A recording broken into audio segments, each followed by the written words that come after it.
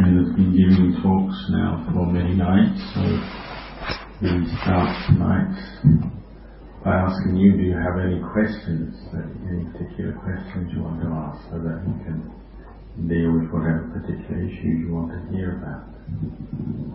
I have a question. I'd like to know why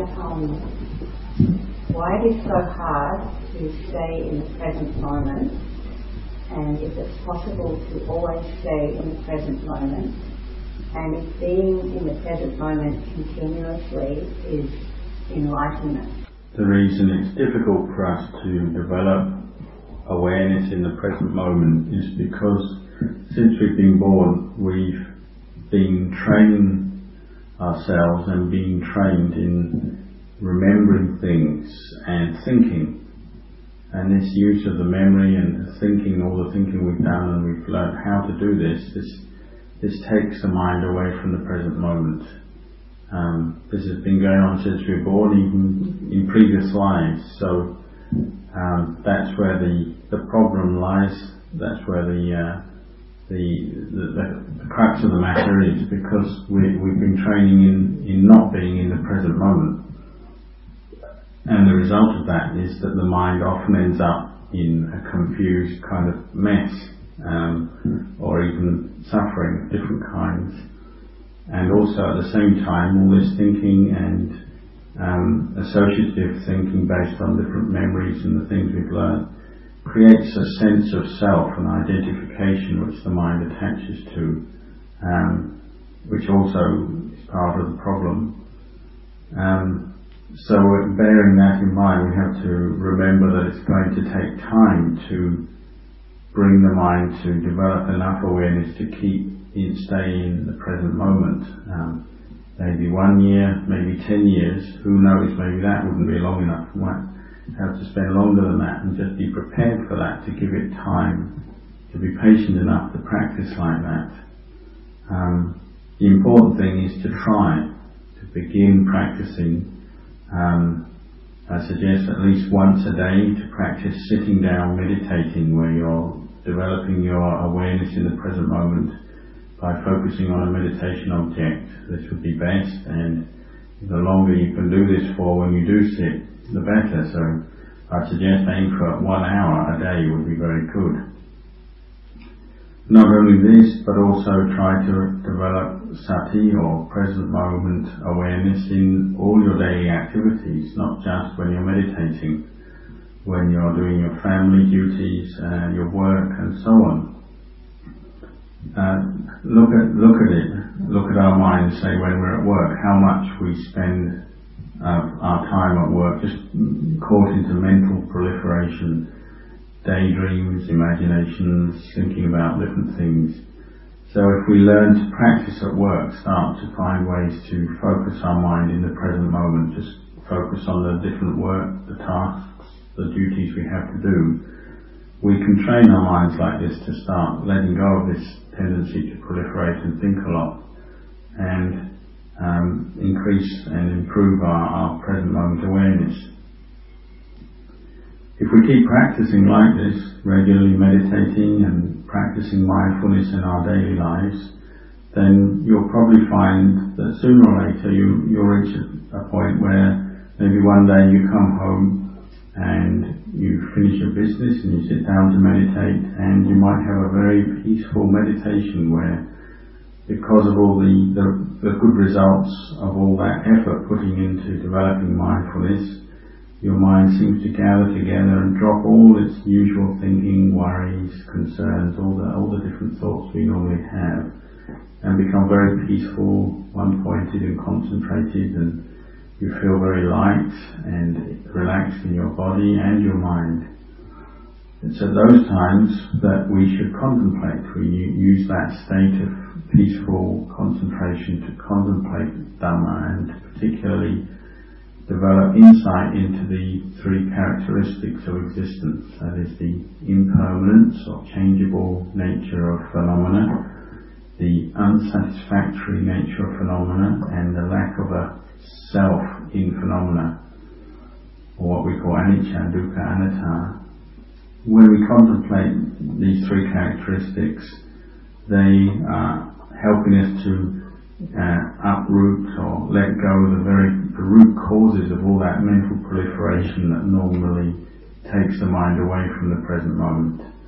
So not only the practice of mindfulness and samadhi meditation, but also contemplation also helps to bring the mind to the present moment. And so again, we can see if we keep practicing like this, practicing meditation, mindfulness, and then contemplating anicca dukkha anatta, this will increase our present moment awareness all the time, and little by little we'll be better able to catch all the different sense contact we have through our eyes, our ears, our nose, our tongue, sense of touch from the body, and also all the different ideas, concepts that come up in the mind itself.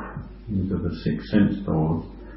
And the more we practice mindfulness, mindful awareness in the present moment, the more we'll catch all of that sense contact and prevent it from just leading on to more mental proliferation, imagining, daydreaming, which takes us away from the present moment.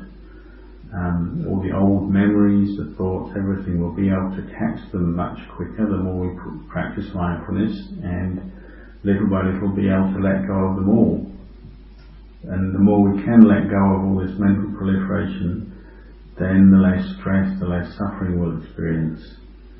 And the way this present moment awareness develops, it starts in just small moments, small moments of mindfulness and awareness. But if we keep putting effort in and keep practicing, those small moments will start to become longer moments, and they'll start to join up. So it's a bit like water dripping from a tap. The drip, drip, drip becomes faster until it gradually becomes one continuous stream of water. Mindfulness, present moment awareness is the same. We keep practicing over and over again, and eventually it becomes continuous. When we reach that point, then both our mindfulness and our wisdom, our insight, becomes sustained and continuous. And of course, the mind stays in the present moment. It's not caught into the usual proliferation, discursive thinking, and the sense of stress, suffering that we often get caught into will disappear. But we have to really practice. We have to begin somewhere. We have to begin with where we're at. So however difficult it seems, however much proliferation and thinking we seem to have to deal with, the thing to do is to make an effort to try and keep practicing, and sooner or later you will experience results with more present moment awareness. Any other questions? Is wisdom come before letting go or after? They really come together. When we have wisdom arise or insight arise, its very function is to make the mind let go. So it comes together. You could make the comparison. Say you pick something up, an object up, and you're not sure whether it's a piece of rope or a snake. As long as you have that fuzziness of mind, the lack of clarity, then you can say it's just the same as the mind without wisdom. As soon as there's clarity and we know it is either definitely a rope, there's no danger and we can carry on holding it. If we know, definitely it's a snake, then we know, this snake is dangerous, it could bite us, so we'll quickly put it down. That's the same with wisdom arising in the mind. When there's clarity in the mind, knowing something, its true nature, and if it's something that's harmful, going to cause you suffering, you would put it down, let go of it, that attachment. Or similarly, it could be if you're fishing and you're a fisherman and your hand is in the water, underwater, and you grab the fish, but you think it's an eel, so you're fishing for eels, but you can't be quite sure whether it's an eel or a snake, water snake. In Thailand, water snakes are very poisonous, they're deadly. So while your hand's underwater, you're feeling around, you can't be sure what it is. Again, this is like wisdom is not yet clear. As soon as you bring that eel or snake up and say you see it's a snake in your hand and you're, danger, trouble, you quickly let it go. And that's like wisdom arising in the mind, seeing the danger of attachment and letting go. Does it mean that we have to let go with discretion? The thing you're letting go of is the state of clinging tightly to things, or attaching firmly, holding on firmly to things. Because that state of attachment brings suffering to the mind. So you could attach to a mental state, a mood of happiness, and that could, at the time you might think this is happiness, but your attachment to it can bring you suffering. So wisdom would see that and let go. Or a state of stress, suffering, for sure, you would let go of that. Straight away you'd know, well, this is stressful suffering. If it's something that's beneficial, a mental state or a quality of mind that is beneficial as part of the practice, you wouldn't necessarily let go of it, you might maintain it, say mindfulness. But even any aspect of the practice you can carry on practicing, and if it becomes a firm attachment or something that you cling on to in a blind way that can cause suffering, as soon as wisdom sees that, then it would say, oh, this is something to be let go of. So there's that flexibility or malleability of mind that it can, yes, as you say, it can have discretion, know something to be maintained, something to be let go of, but that can also change over time as well. Maybe daily reflections which might help us develop not for personality or the tremendous personality. Perhaps the most obvious place we can contemplate, observe, to see the truth of no self, not self, or anatta, just with our own breath. Anytime you turn your attention to observe the breath, you can see that the breath is carrying on as it is its nature, as its role. It goes in, it's breathing out. It arises, it passes away. And that whole process of the breathing is beyond our control, isn't it? We, as human beings, breathing beings, we can't control that process of the breath. We can't say this breath is mine. Whether we say that or not, it just carries on by itself, according to its function, its natural function. Anything that we can observe like that to do with ourselves or the external world that is functioning, carry on doing its duty, following its role without us being able to control it or really affect it very much, is showing us the truth of not self. It's teaching us that if we observe it, if we can see it. Everything that we take as a self, we say this is me, this is mine, whether physical or mental, if we keep investigating, looking at it, we'll gradually come to see the truth that it's not really me, not really mine to control, take possession of or own. It could be mental things, like mental states of happiness or suffering. When you have happiness, you say, I'm happy, I suffer, I'm suffering. We take them as a self at that time. But that happiness doesn't last, does it? It comes up according to conditions, and those conditions change and it passes. That mood, that feeling will pass. Suffering is the same. It comes up according to conditions and it will change and it will go away again. If there were really a self, any mood, we'd be able to just control it, keep it there, have it under our control. But we can't. They come up and go away according to conditions. They don't last, and we can't hold on to them as a self. Our physical body is exactly the same. We can't control it, we can't stop it aging, changing in different ways. Every day it's changing. And the world around us, it's constantly changing, constantly rising, passing away in different ways, breaking up. Yeah, it's unsatisfactory because of this, and it's beyond our control. There's nothing we can say, that's me. If it's me, then it shouldn't change. It should be able to just stay that way, the way we want it. But it doesn't. It follows its own process according to conditions. When we have mindfulness and wisdom to see this, then there won't be any suffering in the mind. We'll understand the truth and we'll know, oh, this isn't mine to cling on to, so the mind lets go. For someone new practicing Buddhism, what is enlightenment and what are the four realms of existence? when we are born into this world, the natural way of human beings is that we all want to be happy. Nobody wants to be unhappy or suffering.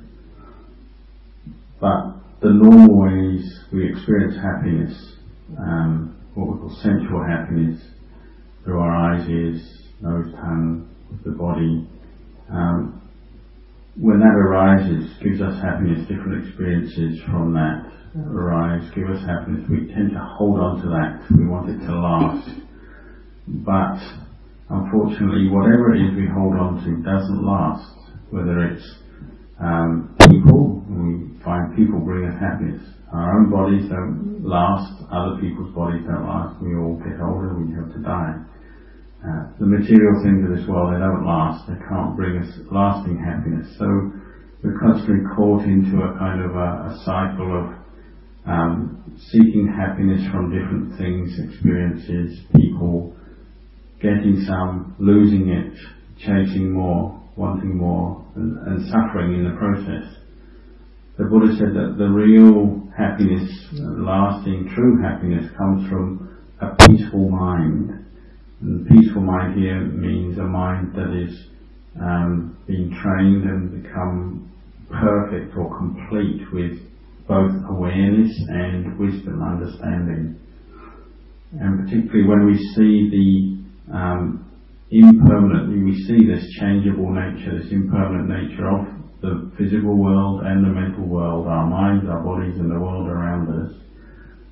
When we see that clearly with sustained mindful awareness and wisdom, reflecting, contemplating to see the truth, then we'll completely know that the true nature of this world, or the phenomena of this world, both mental and physical. And that true understanding leads to a coolness of heart, a sense of detachment, because we know everything is impermanent. That's what we call nibbana, or enlightenment, when one experiences this, the cool heart that is detached from things that used to cling on to and chase after. In terms of these different realms, there's, so if you're talking about 4 realms, there's the realms of suffering, that's beings born into, because of their karma states, realms where they're experiencing a lot of suffering, unpleasant situations, unpleasant feelings. Then there's, within that, there's, on covering both that, the unpleasant rebirths, there's also pleasant rebirths, say human rebirth or heavenly birth. This is all comes under the heading of what we call the sensual realm, Kamaloka. Whether it's human or heavenly birth, one is able to experience a certain amount of happiness with one's eyes. One can see pleasant things, have different pleasant experiences with eyes, ears, nose, tongue, touch, and the mind itself. So that's one kind of happiness, but it's still not permanent. So people tend to look for a more lasting happiness, and this is why often people are meditating, they're practicing meditation to experience some deeper happiness. When you meditate on form, physical form as an object, say something like the breath, that's physical form, although very subtle, one experiences happiness that comes from the concentration, the blissful states that arise when the mind becomes very peaceful and concentrating, say, on the breath, or there are other meditation objects. And this is the happiness of the realm of form, or rupa loka. And one could even be reborn, say when one dies, reborn in the rupa loka as a being, say a celestial being, receiving the fruits of the good karma of that, the happiness developed from that meditation. Or even more refined from that, focusing on mentality, different mental phenomena as meditation objects.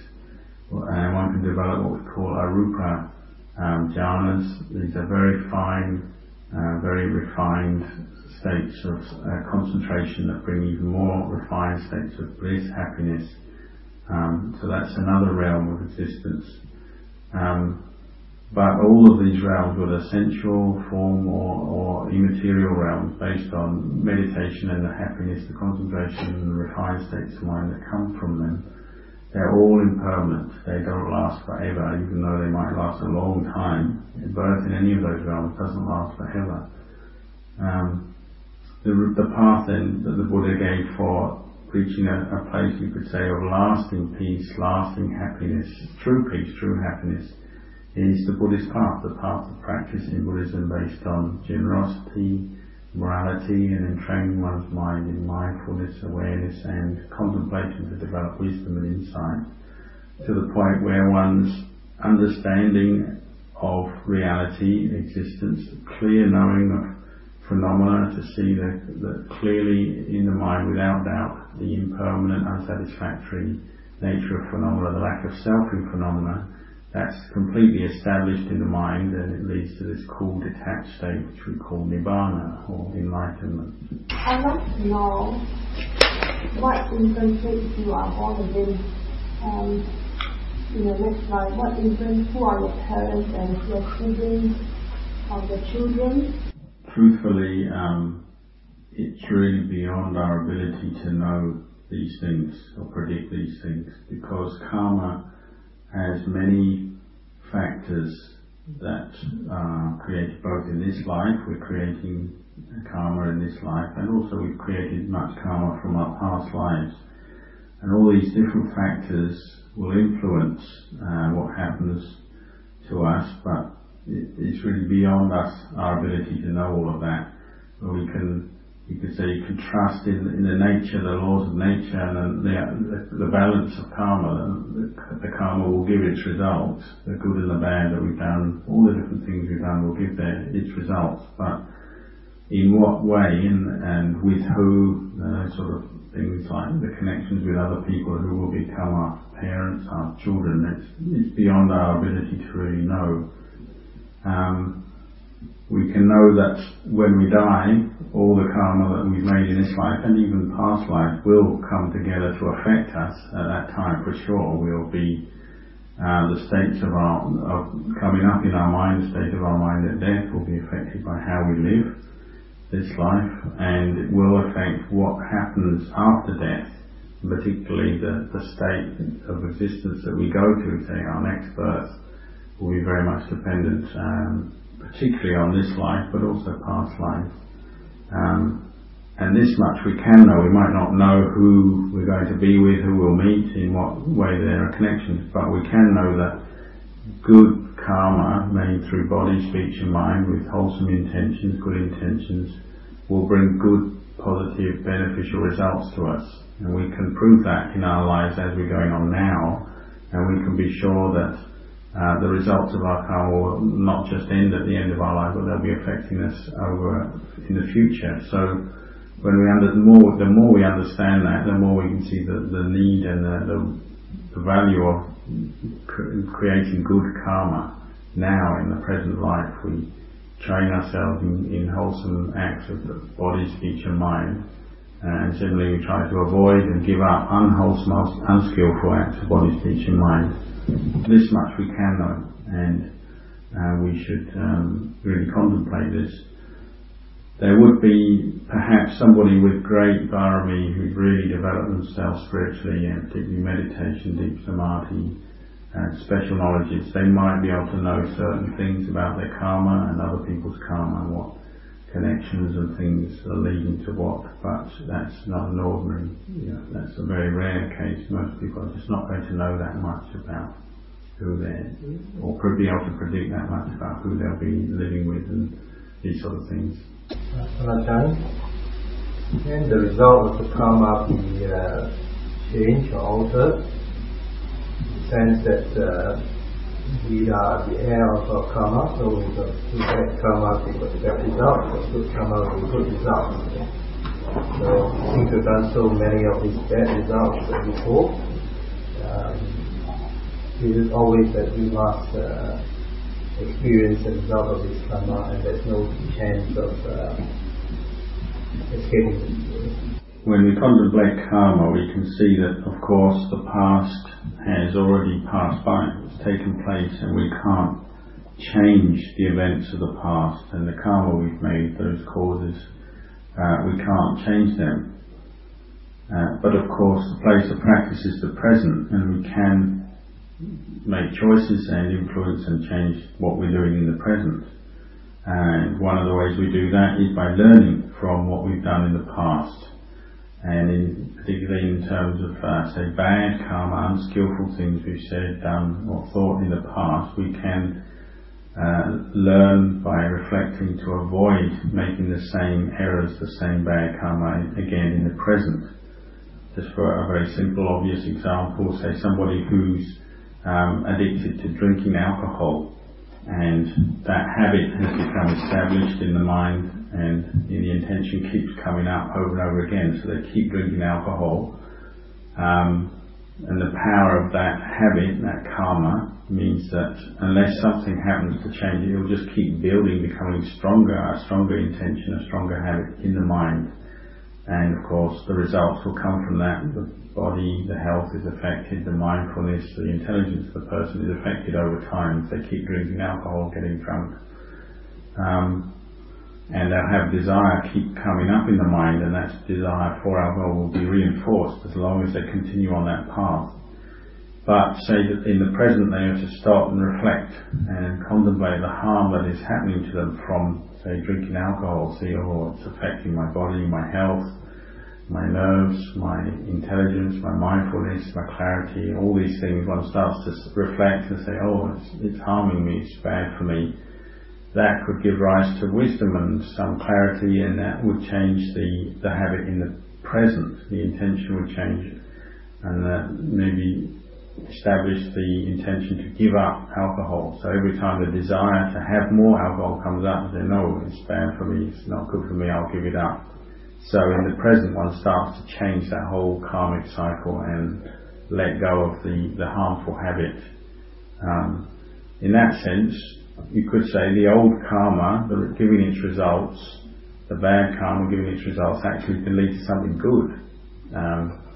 Nevertheless, even once we've decided to, say, give up, in that case, that example, to give up alcohol and keep avoiding it to preserve our health and our mindfulness, there would still be some unpleasant, unhappy results coming from the past drinking that, maybe still giving its results, moments of poor mindfulness, different health problems that might continue. But nevertheless, the good karma of the decision to give up, not have any more, will certainly also have its good results, and one's health may be preserved, even improved over time, and one's mindfulness and so on will improve, hopefully. Important thing when we're talking about the bad karma we've done in the past, though, is to, if we can reflect on it wisely, as in the example just given, good, so that we can learn and change our ways and make more good karma, more skillful karma. But just unskillfully, unwisely remembering the bad things we've done, feeling guilty, feeling bad, angry, remorseful, those different states of suffering aren't much use to us. Just say indulging in them, attaching to them. So the more we practice mindfulness and develop understanding of our mind, we should catch those moments when we just fall into guilt or depression over the things we've done and see it's really not helping, because we can't change the past. If we learn our lessons, learn to change our ways, good. But other than that, there's no point in just suffering by feeling guilty or having, say, self-aversion or remorse. If we keep reflecting like this generally on karma, the results of good karma, bad karma, then of course this is how our practice progresses, and we see the advantage and the benefit of giving up, abandoning unwholesome intentions that lead to unskillful karma made with body, speech and mind, and we'll keep developing the wholesome intentions of body, speech and mind. So little by little the level of our mind through our practice of this will be raised up. The level of happiness we experience will be raised. So to raise our level from the level of what we call a manusa, a human being, to a level of a deva. And so you see people who are practicing, they might be practicing as a human being, and they die. They've been practicing, developing good karma, the results of that, they die and are reborn as a deva.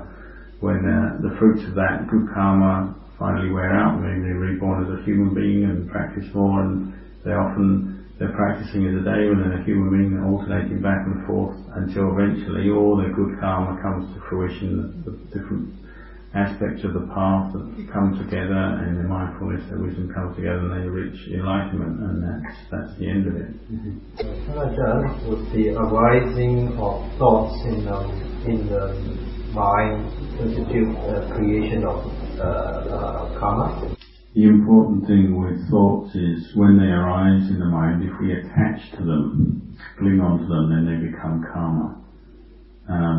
And as we can see from our practice, you can be practicing and trying to bring up good thoughts, develop skillful thoughts, skillful mental states, but still you can have bad, unskillful thoughts pop up into the mind sometimes very quickly and seem to be uncontrollable.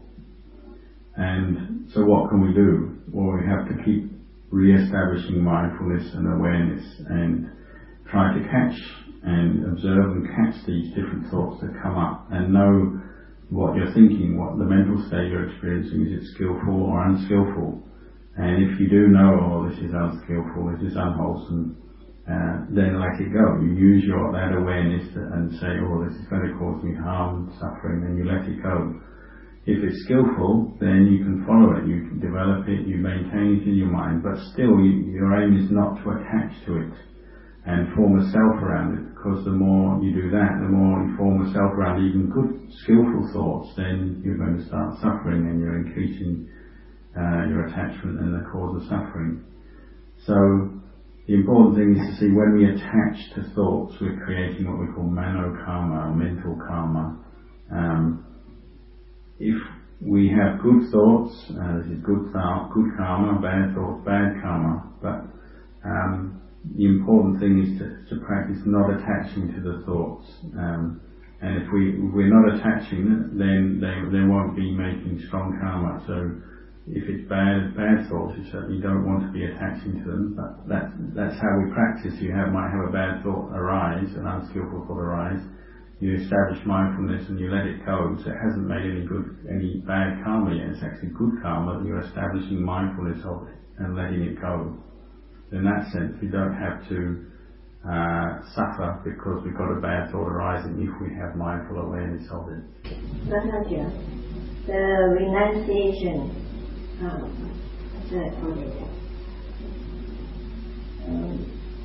renouncing whatever's in the mind, all this reflection and the contemplating is to empty the mind, and I think that is the work of the Buddha's disciple.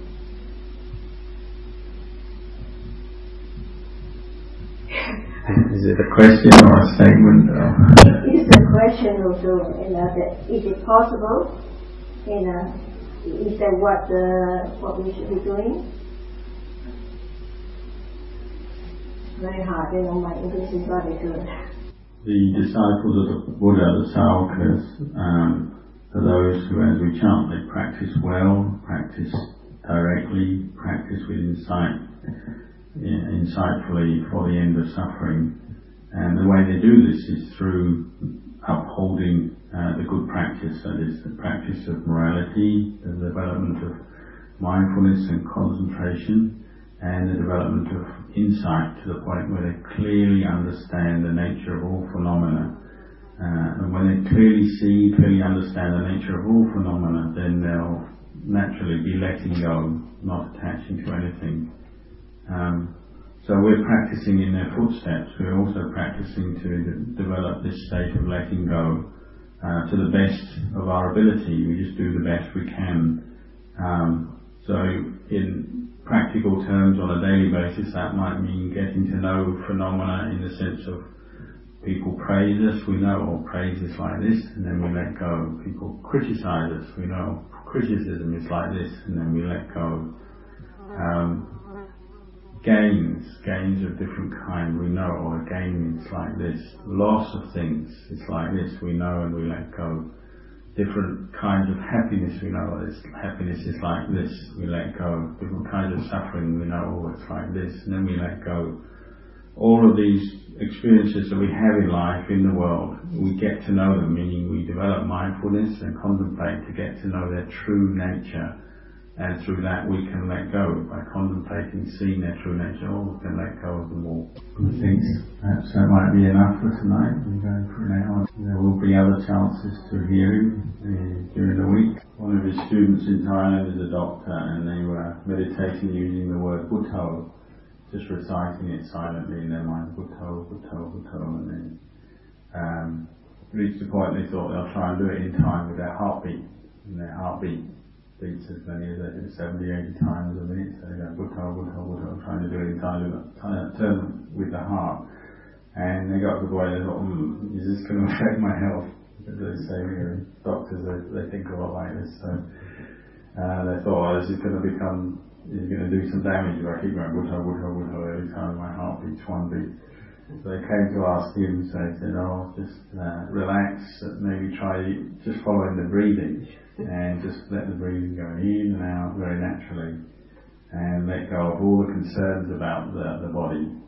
They just seem, I think that doctors often, because we're thinking about the body and illnesses and using our thoughts like that all the time, so even when you come to meditate, you'll be thinking like that, you start thinking, is this the right way to do it, and what will happen to the body as I meditate and all this. But you want to just set all that aside, just relax and just drop everything. He hopes that everybody will gain the Dhamma eye and become Sotapannas through the practice.